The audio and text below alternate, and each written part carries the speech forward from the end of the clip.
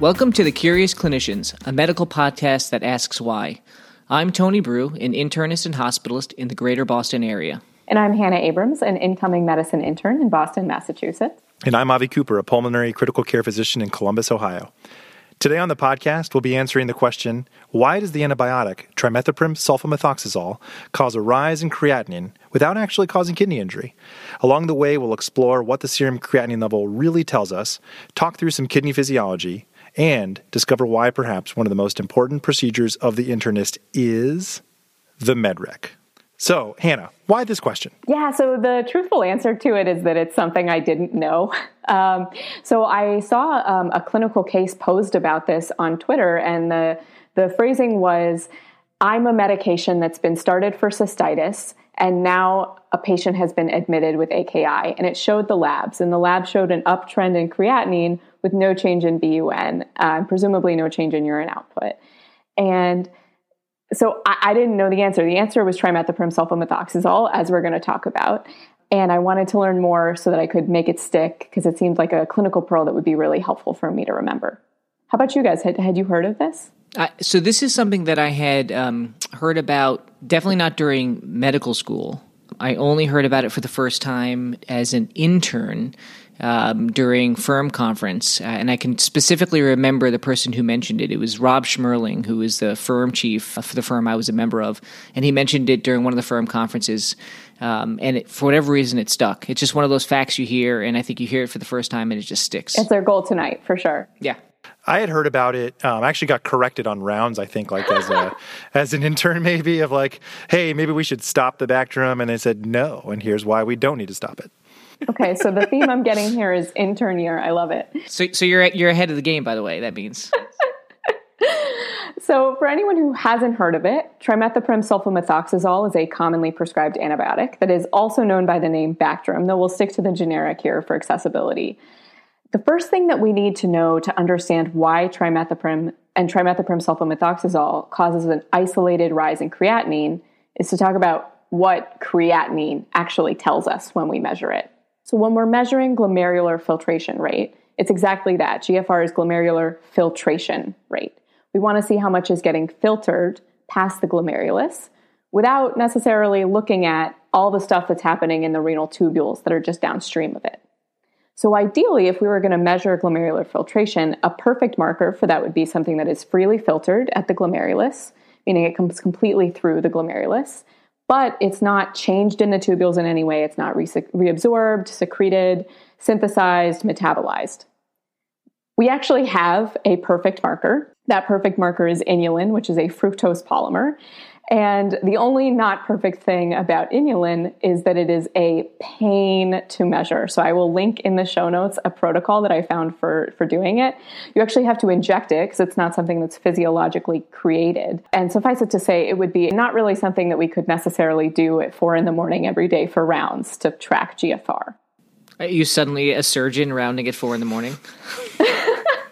Well, the labs. I see. I mean, we shouldn't wake our patients up at 4 a.m. for labs, but that is a whole nother podcast. I mean, if we had been residents like 30 years ago, we would have been spinning our own hemoglobins and stuff and measuring, and like hematocrits, and maybe we would have injected some inulin too. I don't know.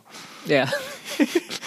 All right. So we're left, at least for now, with creatinine. So, what? If it's not the ideal marker, what's problematic with using serum creatinine as our marker of GFR? I too am hurt by the insult to our glorious creatinine as a marker, but it does have some flaws. So creatinine is kind of our common go-to. And the reason that we use it is that it's produced at a mostly stable rate and predictable rate by muscle tissue. It's freely filtered, but it does get slightly secreted in the proximal tubule. So normally, that amount of secretion is steady enough that it doesn't affect how we use it to track GFR over time. And it's predictable enough that it doesn't affect how we use it clinically. But in the case that we're going to talk about tonight, first it's helpful to understand why we might see a rise in any renally excreted molecule. So in any molecule that's excreted by the kidney, we could see a rise for one of pretty much 5 different reasons, Tony, as you kind of explained it to me. The first, the most straightforward one, would probably be increased production, so rhabdo. Second would be decreased filtration, which is the thing we're talking about. The third would be getting metabolized more by the kidney. The fourth would be increased excretion. And then the fifth is not quite as relevant to creatinine because it's not reabsorbed, but decreased reabsorption. So usually when we see an increase in creatinine, we go straight for decreased filtration, right? Because that's kind of the most common cause that we might think about. Decreased glomerular filtration is a decrease in GFR. Usually we're right. But for this, when we think about why trimethoprim causes a rise in creatinine, we've got to think about some of the other options. So how does trimethoprim kind of factor into that schema that you set up? How could it affect one of those options? Yeah, absolutely. So I want us for a second to picture the proximal convoluted tubules in our minds. And I want you to think about the cell of the proximal convoluted tubule. So there's a blood vessel on one side of it, and then there's the tubular lumen on the other, right? And in order for creatinine to get across the cell from the blood into the tubular lumen, into the urine, it's got to get into the cell and then out the other side. There's a couple transporters that essentially do that. So they actually have very convenient, straightforward names. There's no eponyms here, but I actually kind of like their acronyms better. So the first one is Organic Anion Transporter 2, or OAT. The next one is Multi-Drug and Toxin Exclusion Protein 1 and 2K. So MATE1 and MATE2K. And then the last one, sadly, does not have a fun name. It's the Organic Cation Transporter 2, but we can call it OCT, I guess. I don't want it to feel like the OCT went out. I don't want it to be OCTward. With like OAT2 and Mate2K, I'm like imagining like eating cereal, playing PlayStation, or something like cute. this. Like these are cute renal transporters, is what I'm saying. I want them to be memorable. And then OCT. But OCT actually is really important here. So trimethoprim is a weak organic base, so it has a slightly positive charge at physiologic pH, and it is secreted by the renal tubules through a lot of those same transporters, right? OCT, OAT, and MATE. And actually specifically OAT2, OCT2 and 3, and then MATE1 and MATE2K. So if a patient has a really high dose of trimethoprim in their system, the trimethoprim is going to compete with creatinine for the transporters. Less of the creatinine is coming across the cell into the urine, and so it's going to stay in the blood. And that's why you see a rise in serum creatinine. So it's super cool. Yeah, it is really cool. But if we see it happen, like I did when I was an intern and I didn't know, is there an acceptable level of bump in creatinine from trimethoprim that is acceptable or that we should anticipate and kind of not be surprised by? Yeah, it's a great question. And from what I understand, it's an active point of investigation in some of the pharmacologic literature. The very short answer is that in healthy subjects who got 5 milligrams per kilogram BID or 200 milligrams BID of trimethoprim, both of those induced a rise of about 20 to 25%. So this is not a sudden doubling in serum creatinine, but it is a pretty significant bump. I just want to point out, based on kind of my understanding of the literature, it also might vary with some of the individual patient polymorphisms, as well as the dose that you give, and all the other things that can produce vagaries in serum creatinine concentration, including baseline renal function. All right, so let me try to recap what we talked about so far. So if a patient is prescribed a medication that contains trimethoprim, that trimethoprim is going to compete with creatinine for the same transporters that would typically move creatinine from the blood into the tubular lumen and then into the urine. And so that competition is going to lead to decreased secretion of creatinine, and as a result, the blood levels, what we usually measure as serum, are going to be higher. Is that's basically knocked it out of the answer park, in a yeah. nutshell? Okay, all right. But it is possible that when Avi was an intern, he was right. Yes. And that patient had an acute kidney injury, right? I think I think I've seen patients who actually have true acute kidney injury from trimethoprim sulfamethoxazole.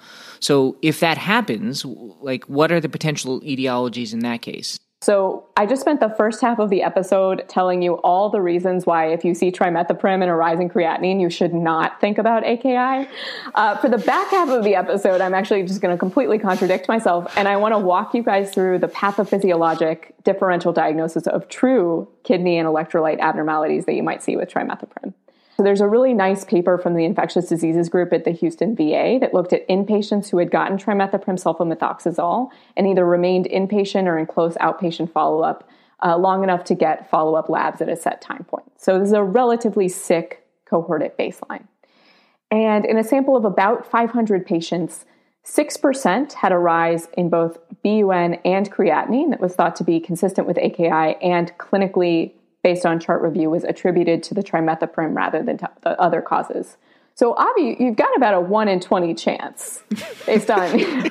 Pretty good for an intern. Yeah. That's probably about... Yeah, I'd say for my experience as an intern, I'd say that was probably on par. Perpetual learning. That's what we're here for. Absolutely. So I want to walk you guys through 4 kind of broad categories that you can think about when you do see an AKI that's associated with trimethoprim. The first is acute interstitial nephritis. So because it's a sulfa drug, trimethoprim sulfamethoxazole can cause acute interstitial nephritis, or AIN. Although actually there was only 1 case that was documented in this cohort. And of note, 18 patients had urine eosinophils sent. Inappropriately, I will say, I can't help but interject. None had positive urine eosinophils, and frankly, that's not surprising because urine eosinophils are highly insensitive. This, by the way, if you can't tell, I'm on my Things We Do for No Reason soapbox right now. Avi and Hannah can see that. I wrote this into the script for this moment. Yeah, exactly. I demanded that it be included. There's actually a box of soap under his feet, so... I could use it. I'm a rather short guy. So anyway, don't check your eosinophils if you're looking for AIN. So I'm sorry. We will Hannah. link to those studies in the show notes. It's always great to review some evidence-based literature. Otherwise, acute tubular necrosis has also been noted as a rare side effect of trimethoprim sulfamethoxazole. And then the third one is crystal formation. So in dehydrated patients who have gotten trimethoprim sulfamethoxazole, it can actually precipitate and form crystals if the concentration is high enough. And a really interesting pearl is that in patients who are hypoalbuminemic or have other drugs on board that might bind albumin, like if they've recently gotten penicillin, the concentration of free trimethoprim sulfamethoxazole can be high enough to cause it to precipitate, even if the patient is not dehydrated. That's pretty cool, too. It is. And so are you describing a drug-drug interaction? Yeah, and then the last thing I wanted to talk about is just generally drug-drug interactions, which trimethoprim sulfamethoxazole has a lot of. But I want to specifically talk about one thing that you should think about in any patient that you're starting on trimethoprim sulfamethoxazole that's a big takeaway from this for me, which is that, again, we just went through this whole thing about how trimethoprim competes with creatinine for secretion. And one of those proteins, remember, was called multi-drug and toxin excretion protein. So it turns out that multiple drugs and toxins are excreted by that protein. It's kind of nice when they name it, like with its, at least to some extent, with its function. Yeah. No, I mean, this could be an eponym, but it is not. Thank God. So anyway, it turns out that multiple drugs and toxins are excreted by it. There's actually a whole host of medications that are excreted through this system, including cimetidine, pyrimethamine, the antiretroviral dolutegravir, and actually, very much of note, metformin. So metformin, the metformin interaction, because metformin is so commonly prescribed, has been particularly well studied, and I want to use it to give you guys a sense of the numbers. So metformin competes with trimethoprim also at the MATE1 and MATE2K, as well as the OCT2 transporters. And one study found that people who are getting trimethoprim and metformin actually increased the maximum plasma concentration of metformin by 37%. So metformin doesn't cause AKI, but other nephrotoxic drugs, including chemotherapeutic agents, can also have their levels increased in a similar way by trimethoprim sulfamethoxazole. It's also worth noting that trimethoprim sulfamethoxazole inhibits CYP P450-2C8 and 9. Definitely had to write that down to remember it. Just to switch us over to the liver for a minute, which can lead to supratherapeutic warfarin levels and supratherapeutic levels of oral hypoglycemic agent. So it all comes down to the very careful MedRec. The effect on metformin I find like absolutely astounding. The idea that the period of time that the patient is receiving trimethoprim sulfamethoxazole, they may have an increase in their metformin concentration by up to almost 40%. That's pretty remarkable. Yeah, it's striking. Yeah, I mean, fortunately, metformin is very well tolerated, so that change probably does not have clinical relevance. But it just goes to show that when you compete with those transporters, something's going to get left behind. Now, apparently, in this case, it's usually metformin. Yeah, I mean, and we'll talk about this in a second too, but the big clinical scenario where this can come up a lot is in patients with HIV who have HIV nephropathy, so a baseline renal insufficiency, and are on treatment doses of trimethoprim sulfamethoxazole for PJP pneumonia, can have both hyperkalemia that we're going to talk about, and also potentially a lot of drug-drug interactions. And they may also have long-term metabolic syndrome, so they might also be on metformin from antiretrovirals. Yeah, so you've alluded to the effects that trimethoprim have in the kidney as relates to secretion of creatinine. Well, we've talked about that, but you've also alluded to the idea that it also affects potassium. And this has come up on Curbsiders episodes. I know Joel Toff has talked about it. Can you kind of remind us a little bit about what happens there? I guess this is probably more of a distal phenomenon. Yeah, absolutely. I kind of got ahead of myself there. I will not be able to explain this as eloquently as Dr. Joel Toff. But the basic idea is that trimethoprim has the effect of acting like the potassium-sparing diuretic amiloride on the epithelial sodium channels, or ENaC channels, of the collecting duct. So these are the channels that set up a sodium gradient that we normally need to be able to secrete more potassium at the collecting duct. So when that channel is inhibited, there's a more positive charge in the tubular lumen, and you can't secrete as much potassium. So people who are already hyporeninemic hypoaldosterone, like patients on ACE inhibitors or with chronic diabetic nephropathy, or as we talked about, HIV nephropathy, are at higher risk for hyperkalemia. And it's more common in higher doses, hence the risk with those treatment doses for PJP pneumonia. All right. So just to summarize kind of what you said, to make sure that we understand this, there are several ways that trimethoprim sulfamethoxazole can cause actual renal injury, not just I don't want to say fictitious rise in the creatinine, but a rise in the creatinine. Isolated, or that doesn't necessarily imply renal injury, but it can cause renal injury by acute interstitial nephritis, acute tubular necrosis, as well as crystal nephropathy. There also are important drug-drug interactions to be aware of, especially metformin, and it can block the ENaC channel with an amiloride, kind of potassium-sparing diuretic like effect, and cause hyperkalemia. You really got an ENaC for this. Also, I just want to say I'm proud of all of us for saying trimethoprim sulfamethoxazole through this entire episode. I think I've been sweating the whole time thinking about having to say it. I think if you add all of it up, it's at least 10 times, so we can say we've said it 10 times. But yeah. No, we did vocal exercises before this. Bevacizumab. All right. All right, so Hannah, is there anything that when you were reading about this, you didn't have an opportunity to put into the script that you think might be valuable to share with the audience and share with me and Avi? Please do. The last way in our ways that a substance that's renally cleared can be falsely elevated or can be elevated is something wrong with the lab. So this is not something you want to jump to immediately, but it is something to think about, right? Is that hyperkalemia from hemolysis, or is it from, actual hyperkalemia? And there's basically the most common assay, or one of the more common assays that's currently used for this, is called the Jaffe method. Thank you to the manuscript who put in the accent mark so that I know how to say that, the Jaffe method. And there's a whole bunch of biochemistry involved that I am not even remotely going to pretend to understand or try and get into on a 30-minute podcast.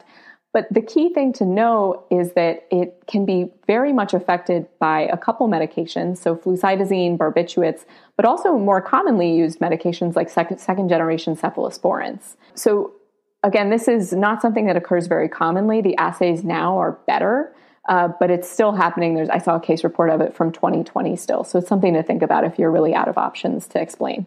Fantastic. Yeah, that was great. Hannah, do you mind giving us your take-home points? Absolutely, yeah. So first take-home points, what is creatinine? Trimethoprim and creatinine are both excreted in the proximal tubule by OAT, OCT, and MATE. And to remember that there are a whole bunch of medications that are also excreted via that same transporter system. My second takeaway is if you prescribe trimethoprim sulfamethoxazole and the creatinine rises, I'm trying to rewire my brain to say, okay, look at the BUN and the urine output before you jump to AKI, because not all that changes creatinine is a change in glomerular function. My third point, MedRec is key. So especially with trimethoprim and now also with metformin, right? So now I know cimetidine and metformin have this effect. I really want to think twice about what other medications the patient's on, especially if they have chronic kidney disease or if they're on other medications. And then trimethoprim can cause an acute rise in serum potassium that we should look out for, especially in patients who are getting a high dose. And then lastly, oh my gosh, I am thankful for pharmacists, nephrologists, and transplant ID doctors. Wow, this is a lot to keep in mind. How often do you think about the renal transporter that each drug is using? It's just kind of amazing to learn about, and I'm so thankful for pharmacists. And this drug, it remains so important for so many different conditions. Awesome. Well, Hannah, that was terrific. Thank you so much. And that's it for today's episode. Next time on the podcast, we'll be asking, why did Van Gogh use so much yellow? In the meantime, thanks again for joining us. If you have an interesting tutorial or online meta teaching point that you think we should feature on the show, please tag us on Twitter. I'm at Avraham Cooper, MD. I'm at Hannah R. Abram. And I'm at Tony_Brew. Until next time, we've been the Curious Clinicians. As a reminder, the information contained in this episode is for educational and entertainment purposes only and does not constitute medical advice.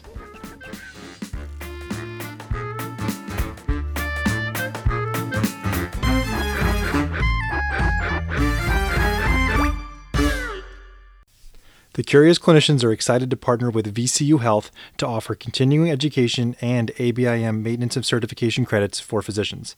Tap the link in the show notes or visit ce.vcuhealth.org/curiousclinicians for more information.